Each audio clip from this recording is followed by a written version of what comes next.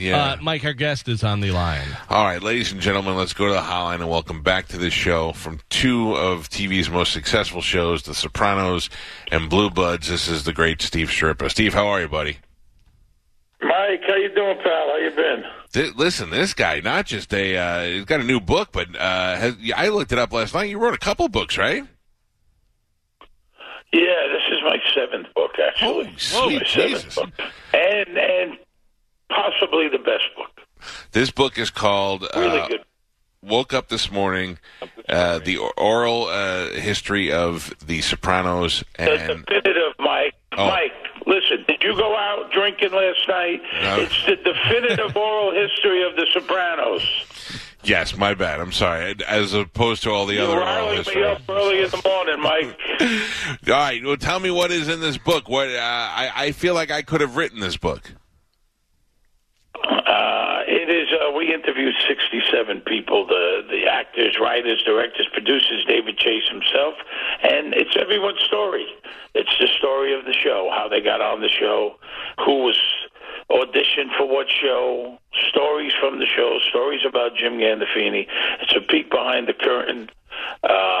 And it's, we started out with our podcast, Talking Sopranos, and this is the podcast plus 50%, Yeah. We went back, we talked to Lorraine Bracco and Edie Falco and Stevie Van Zandt and David and David Chase, and it is, the story of the show, how he started it, why he started it, And it's from me and Michael Imperioli's, it's our viewpoint. This is a great idea for a podcast because you got two guys who were in the center of the show the entire time. Even after their deaths, the characters lived on in the shows.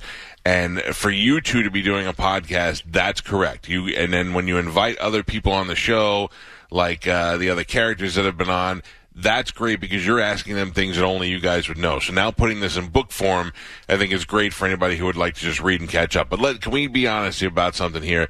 David Chase, he seems like a curmudgeon-y old guy. Is he? Well, he's not bubbly, if that's what you ask. That was perfect. I mean, he loves the podcast. He came on twice. I mean, he's fine with me, but, listen, he's he's got a good sense of humor. But, he's a little bit, I mean, listen, he'll say what he thinks, man. There's no pulling punches with him. It was his show, and we talk about it. There's some guys, like when he told them, listen, you're getting killed off, and they tried to talk him out of it. It's his show. Yeah, That's well... it. Things are going to go his way, and that's that, Mike. There was a guy told us we had a live show in the Borgata a couple weeks ago, and there's a guy that had a small part as an orderly, and he told us this story that he was there, like behind the monitors, watching the show, and he said something. David was talking to someone else, and he said something. I have a great idea, blah blah blah, and David turned around and said, "Who the f are you?" This is this big guy. That sounds about right. Maybe, yeah, and that's kind of it. Yeah. And all right. So now, I had a problem with him. Were you and Michael always close, like for the two of you to be doing? Like I expect you. Yeah. I see Vinny Pastore pops up, and he seems like the kind of guy you would hang out with. You and Michael have always been close. I don't hang around with Vinny Pastore. I like him. Yeah. I don't hang around with Vinny. I've always hung around with Michael, yeah.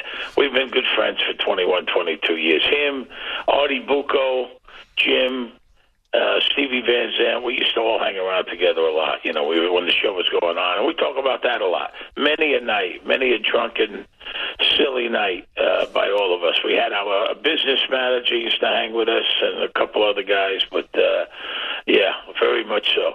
Yeah, Vinny's a good man. Vinny lives in City Island, which is off the Bronx. I don't even know where that is. But Vinny does our live show. Vinny, conversation with the Sopranos.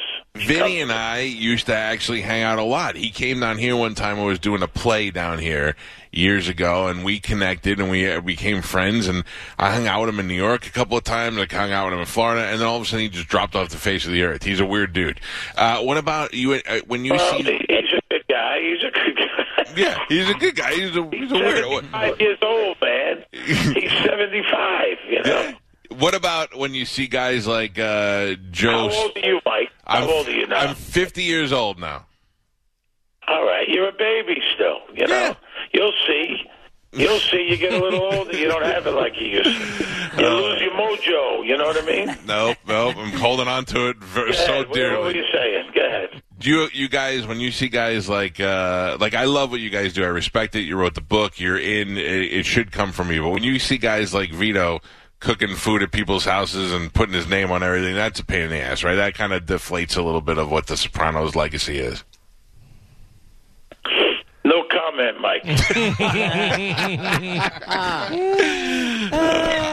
I love a man of little words. Okay. Yeah. All right. Well, listen to me. The book is called The Definitive Oral History of the Sopranos.